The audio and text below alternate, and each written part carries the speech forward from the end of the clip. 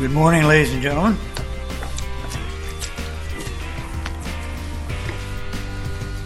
It's the first time that I've been on this bench for a while.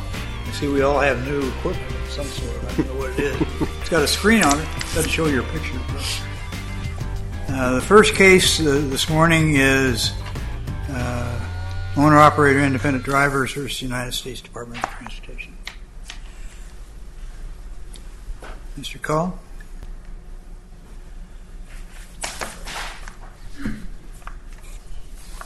Well, that's an inauspicious beginning. I'll try and improve, Your Honor. I'll just kick to one side. You have all my sympathy. It's happened to me, too. Good morning, and... Go ahead and pick it up. I'd feel better. Perhaps he wrote one of these opinions, so I better have it handy. I have a little timer here that I hope works better than my cases. Good morning, and may it please the Court. My name is Paul D. Cullen, Sr. I'm honored to appear here today on behalf of the petitioners, the Owner-Operator Independent Drivers Association, Mark Elrod, and Richard Pringle. Both Mark Elrod and Richard Pringle are drivers. You have a lovely, well-modulated voice, but if you could raise it, you'd get an old man like me in the act, too. Mr. Elrod and Mr. Pringle are drivers, actual drivers. Mr. Elrod resides in Indiana, Mr. Pringle in Wisconsin. The final rule, which is before Your Honors today for review, requires the deployment of 3.4 million electronic recording devices that have one purpose: to monitor and enforce compliance of the hours of service regulations by commercial truck drivers. This rule should be vacated because there are four separate elements of the statute, the statutory mandate, which the agency did not follow in promulgating the rule. First, although the statute requires otherwise, the electronic logging devices, sometimes called ELDs, do not automatically record a driver's hours of service and duty status. Second, the regulations fail to protect drivers from harassment as specifically required by the statute.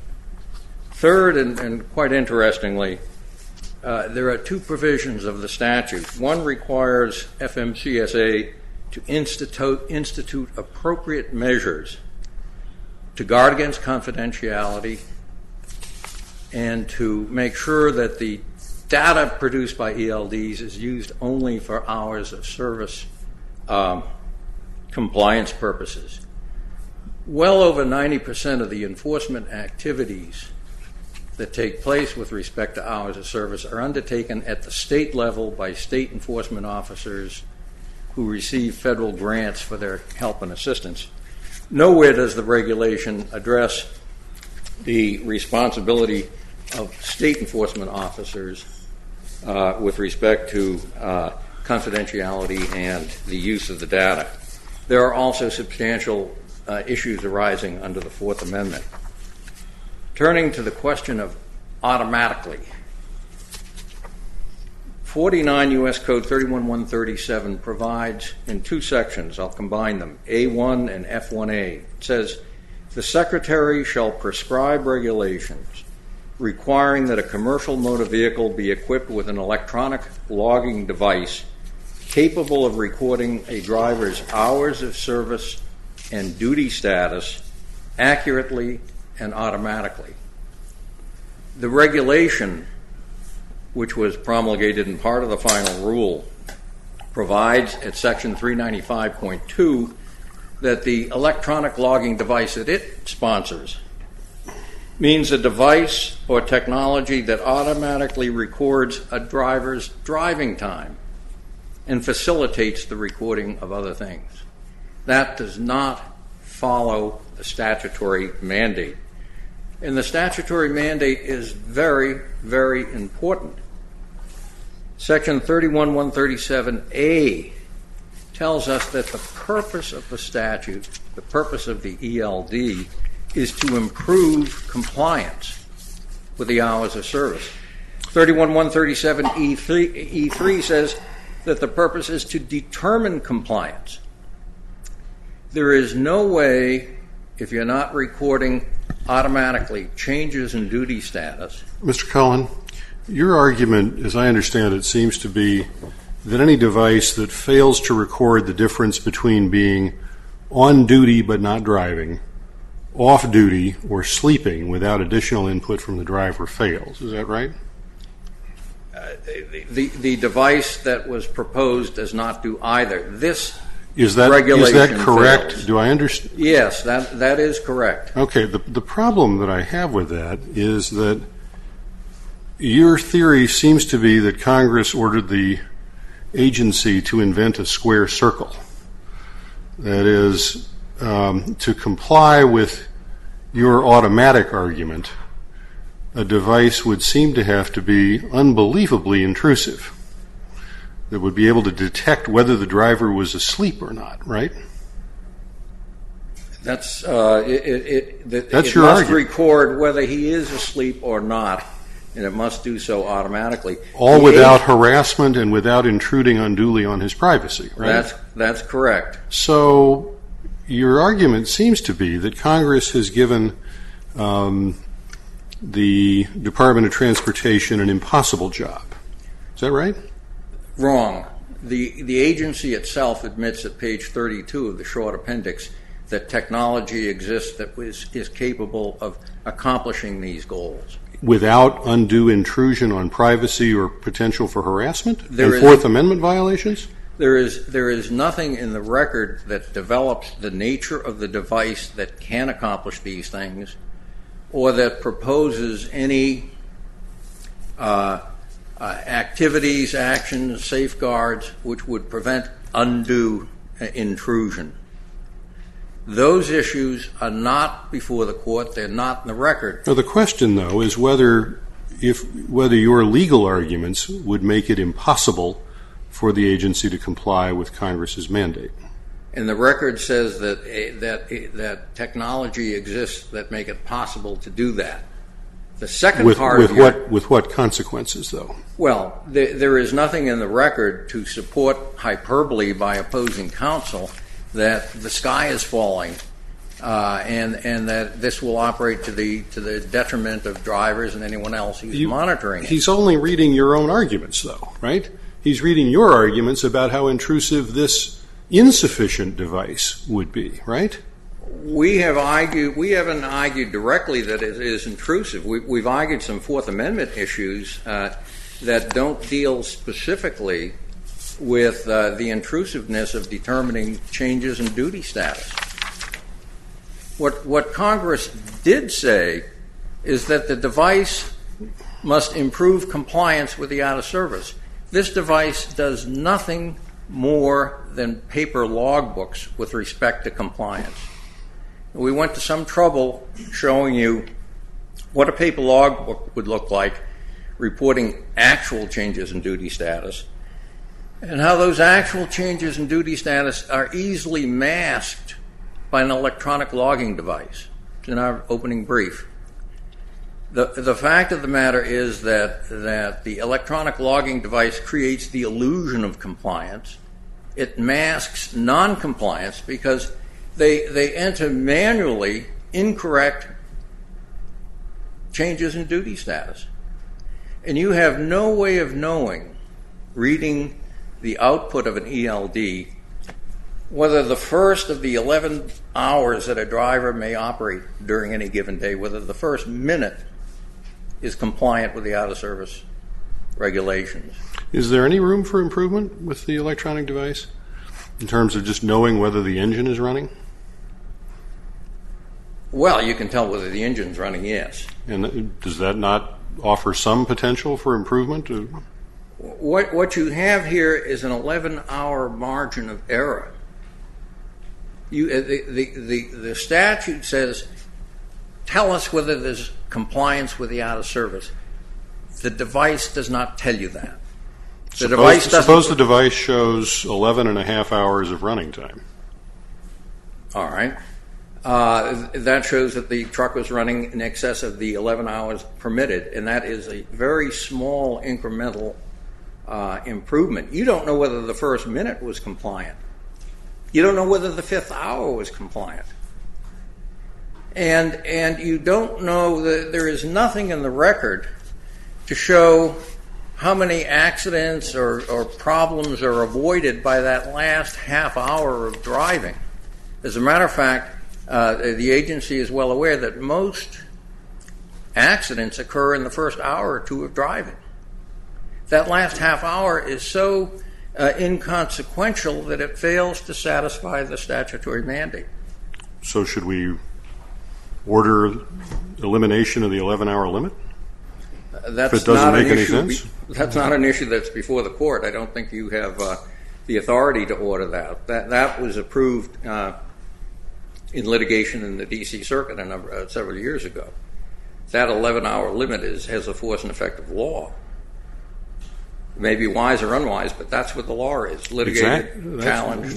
That's true of much about this case, right? Including including Congress's mandate to go with electronic devices and prevent harassment, as difficult as balance as that may impose. Well, I don't think that's all that difficult. The agency is making it look very difficult. If we move on to harassment, the agency says we're only going to look at harassment that is connected somehow with hours of service violations. There's no such limitation in the statute. And they request Chevron deference for that very narrow and limited interpretation. I think that there is some leeway that the agency may have to identify conduct that constitutes harassment. Pinging the driver at night to wake him up and make him drive on. That's the kind of conduct, and there is some leeway to identify harassing behavior. But what the agency did here is take whole areas of harassment, and if they're not linked to hours of service, they're not covered by the agency's regulation. Now, the device is intended to deal with hours of service problems, but its capacity for mischief, the capacity to use these devices mischievously and through harassment, is much broader than hours of service violations. We go into a great deal of detail there. There is no Chevron deference that ought to be given to that. It is they may have some leeway to decide on a case-by-case basis conduct, but the actual subject matters of harassment are laid out, and there's no qualification. There's no adjective in front of the word harassment. In the Joseph Black case, which we cite in our brief, the agency was required to determine reasonable collection costs. And so there was a gap. They had to decide what was reasonable, and the Chevron deference was made available to them. There's no adjective in front of the word harassment. It doesn't say undue harassment, excessive harassment, harmful harassment. It says harassment. And what they've done is they've stripped back to include and to exclude vast areas where harassment can take place, and they should not be accorded Chevron deference. They are not following the statutory mandate, and for that reason, the rule should be vacated. You do not write upon a clean slate. This agency doesn't like the harassment obligations it has. In OIDA 1, they failed to pay any attention to it at all. In this case, their interpretation is so narrow and miserly that either under step 1 you don't find ambiguity, or under step 2 you just come to the conclusion they fail to persuade that these limitations are reasonable. The third point we're going to make is about the requirement that the agency, this is 31137E 2 and 3, it says very specifically, the Secretary shall institute appropriate measures dealing with appropriate measures to ensure that the ELD is used by enforcement personnel only for the purposes of determining compliance. Does the statute require that restriction be in the regulation itself? That would seem to be a very appropriate measure to take. Does the statute say that? Not whether it's a good idea. The other statutes which enable the Secretary to proceed by regulation certainly authorize it. And the fact of the matter... That's not my question. The statute does not say you must proceed by regulation. Thank you. All right? But you have to remember, as we point out in page 45 and 46 of our opening brief, most of the enforcement actions here take place at the state level. All right? By state enforcement officers operating under federal grants. The agency has done, it's not that they've done a bad job, they have done nothing to ensure that these state enforcement officers are ensuring that the ELD data is used only for hours of service compliance. And when do these regulations take effect? I believe about a year from now. About a year from now.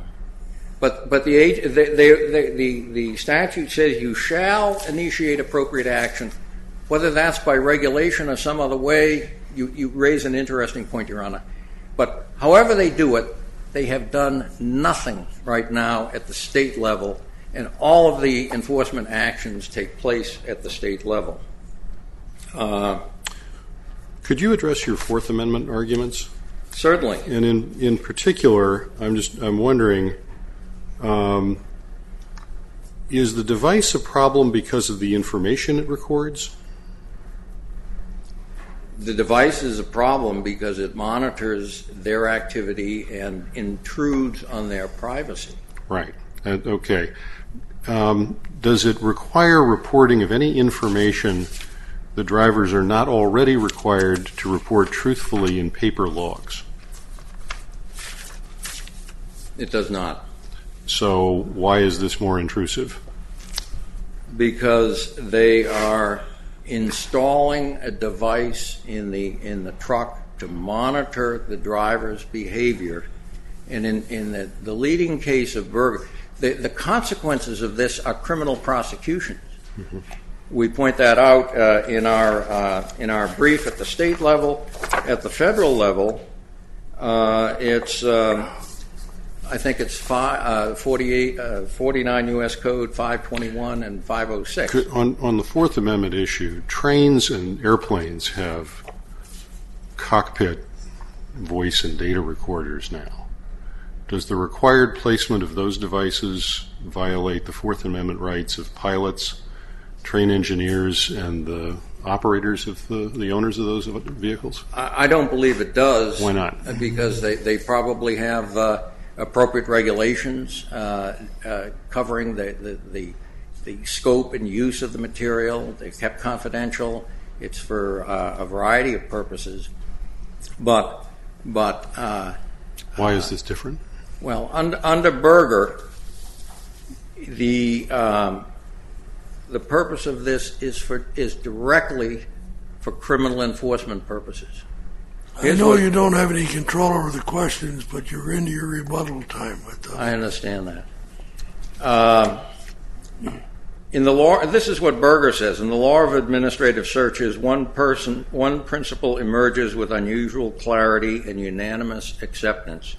The government may not use an administrative inspection scheme to search for criminal violations. That's exactly what they're doing here. And it is an administrative inspection being used for criminal purposes. It's probably not the case in connection with cockpit recorders. There's no indication, I'm not aware, that they're using that for criminal enforcement purposes against pilots. I would be happy to answer any questions, but I'd like to reserve a little time for rebuttal, if that would be. You have some time. Thank you, Counsel. Thank you.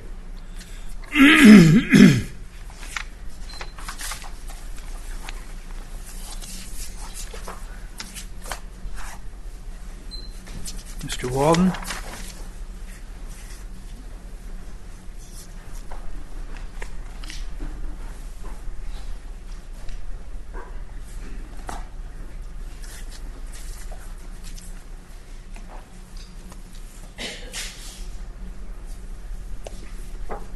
May it please the Court, my name is Joshua Waldman. I'm here from the United States Department of Justice, representing the respondent, United States Department of Transportation.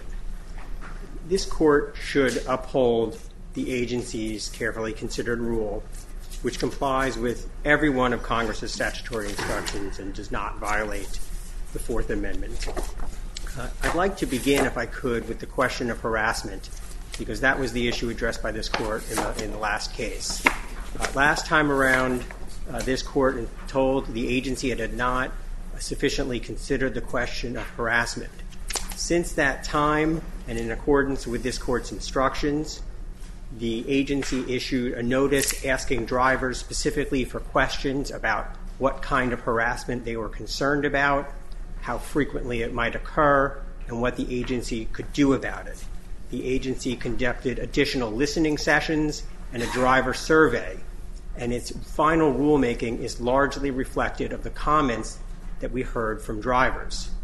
Drivers expressed concern about pinging or noises or interruptions in their sleeping berth while they were sleeping.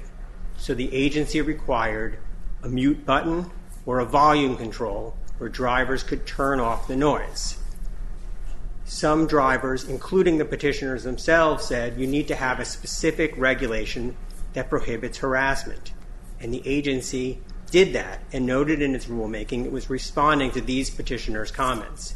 They asked for civil penalties for violations of the harassment rule.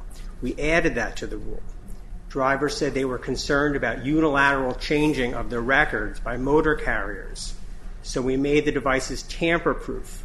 We kept records of the original records need to be maintained.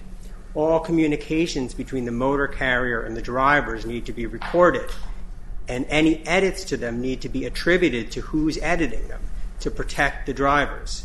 So everything we did was in specific response to the complaints that we heard from drivers and what they were concerned about. It is not arbitrary and capricious to ask the drivers what they were concerned about. They're the ones who would be suffering from the harassment if it existed. And the agency is entitled to deference on this point. Some of the things that respondent says are things like, well, what if you are pulled over because of bad weather or you're tired, but you haven't hit the 11th hour yet? As we explained in our brief, there's a catch-all provision. I think it's 392.3 that says if there's any reason why it's going to affect the driver, fatigue, illness, or any other reason, which would include the weather, then that would be a regulatory violation. So the very things that they're complaining about are already within the harassment regulations. As Judge Hamilton pointed out, with respect to the statutory provision about automatically recording, these devices of this nature have existed for years in voluntary use by motor carriers, and it's far more likely that when Congress said all motor carriers should adopt these regulations, that they were imagining the very technology that existed at the time and not some technology that would represent a sea change, a highly intrusive sea change into the industry, and instead we're imagining the very types of devices that had been in existence. And indeed, Congress used the same language, but could you address Mr. Cullen's point concerning new technologies that would be able to, for example, distinguish between sleep and off-duty and on-duty but not driving? Well, he said that according to the agency, such technology exists. I have no idea what he's referring to. As far as I know, that technology does not exist today. I don't understand I'm not a technology person, but I don't even understand how it would exist. Even if you had cameras monitoring a driver's every movement 24 hours a day, I'm not sure how you would distinguish between a driver who was off duty versus a driver who was on duty but not driving.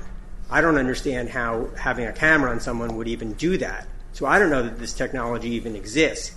But it's hard to imagine that if Congress imagined a technology vastly different from what had been addressed in previous rulemaking, why would they have adopted language from that previous rulemaking? They would have said something, I think, completely different. And as Judge Hamilton also pointed out, you have to construe the statute as a whole, as we always do. And given the privacy concerns and personal data concerns and anti-harassment provision, it's hard to imagine that Congress included all of those things to protect drivers, yet wanted a non-existent technology that would have intruded in every single moment of their life and kept them under constant surveillance. It's not something that is consistent with the statute or that Congress gave any indication it was considering.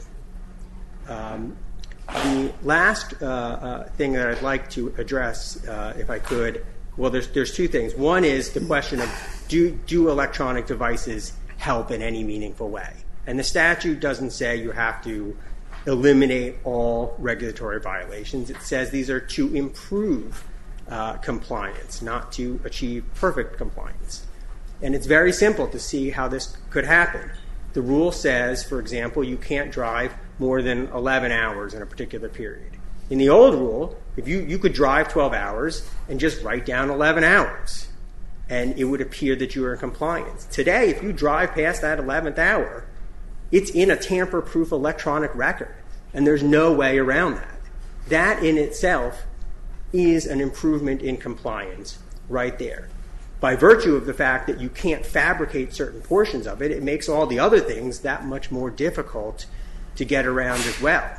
And in addition, the agency said you still need to have paper supporting documents, not the paper records of driving status, but things like bills of lading and shipping instructions and communications with the motor carrier, toll receipts, all these things that help bolster the case that if you still try to hide a regulatory violation, we will try to catch you.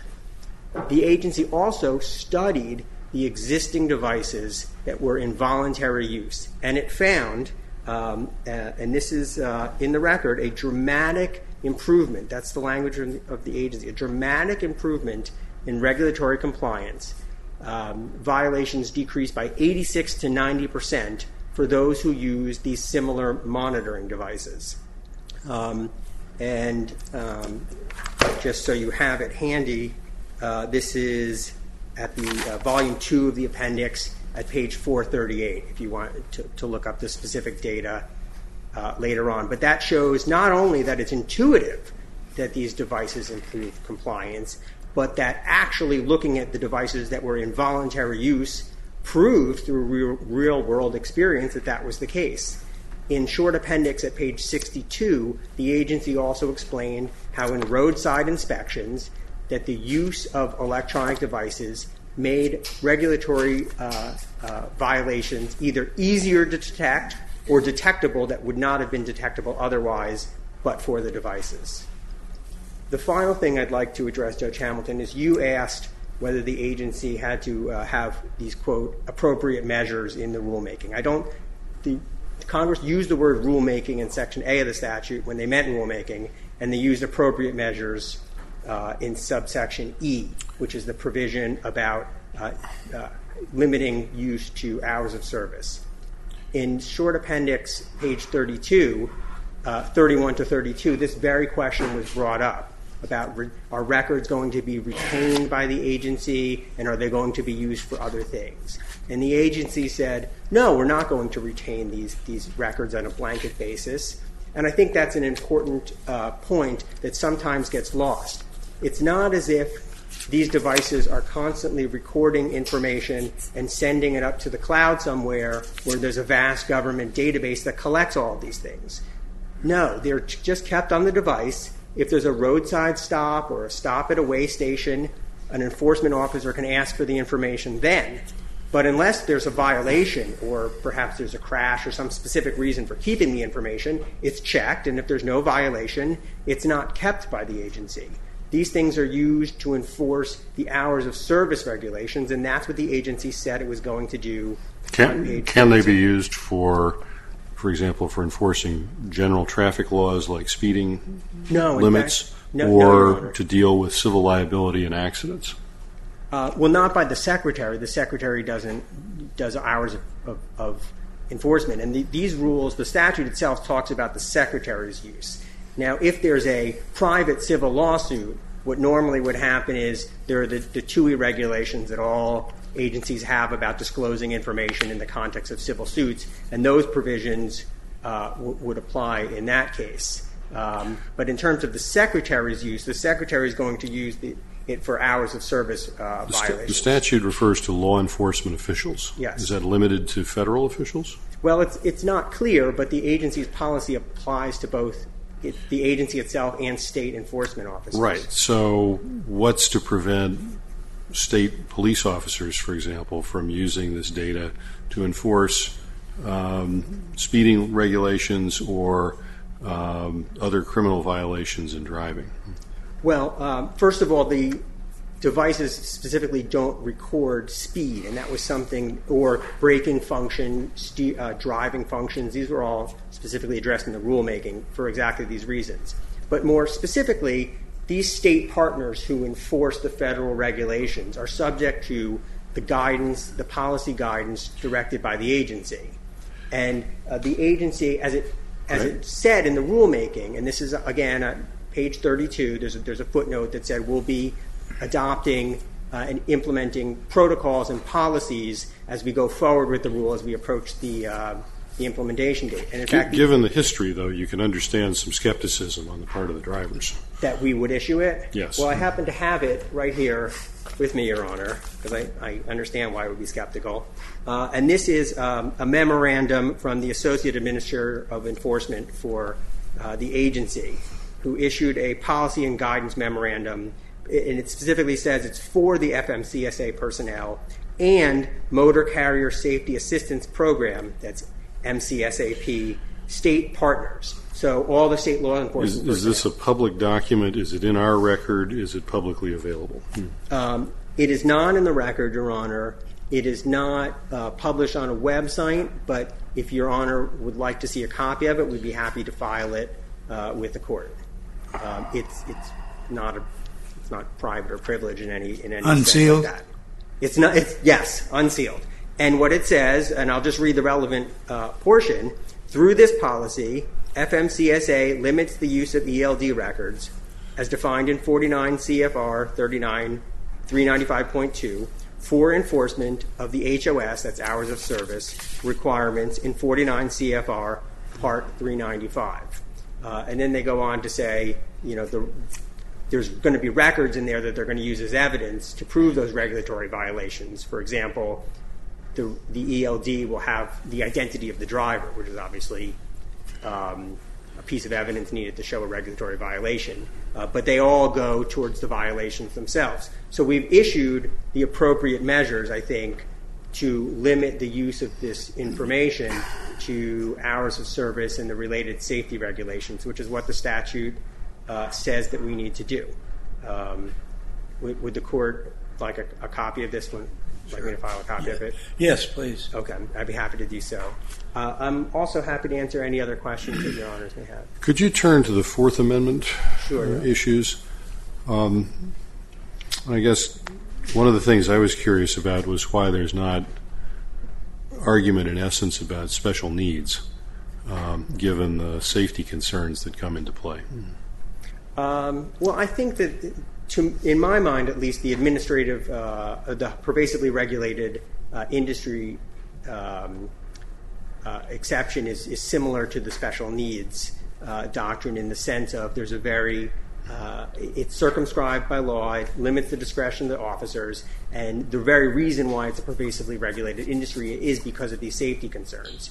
I think we'd be happy to win the Fourth Amendment argument on any of those doctrines, but we don't think that we necessarily even need to get into that question because we don't view it as either a search or a seizure under the Fourth Amendment. Well, suppose Congress told the National Highway and Traffic Safety Administration to issue rules to impose to include similar monitoring devices on every passenger car in the United States.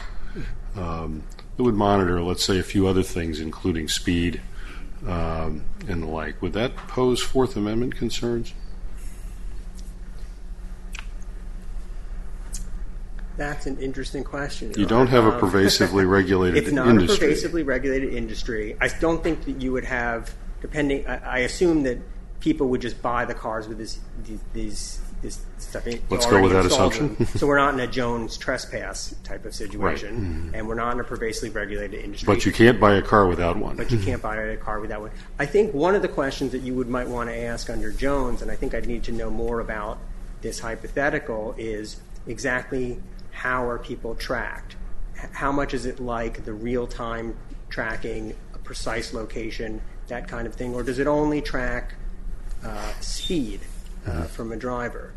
And I think, Your Honor, I don't think we have that question in this case. I'd be hesitant to sort of come down definitively on whether it's a Fourth Amendment I'm just trying to violation. figure out, you've got a number of different Fourth Amendment doctrines in play here. Yes. And some would seem to apply in that situation and some not. So, okay. I think you're right, and I think we win on any and all of them.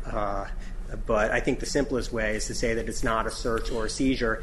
And as Mr. Cullen said before, the information that's collected in these devices is really qualitatively no different from the paper rods that were required before.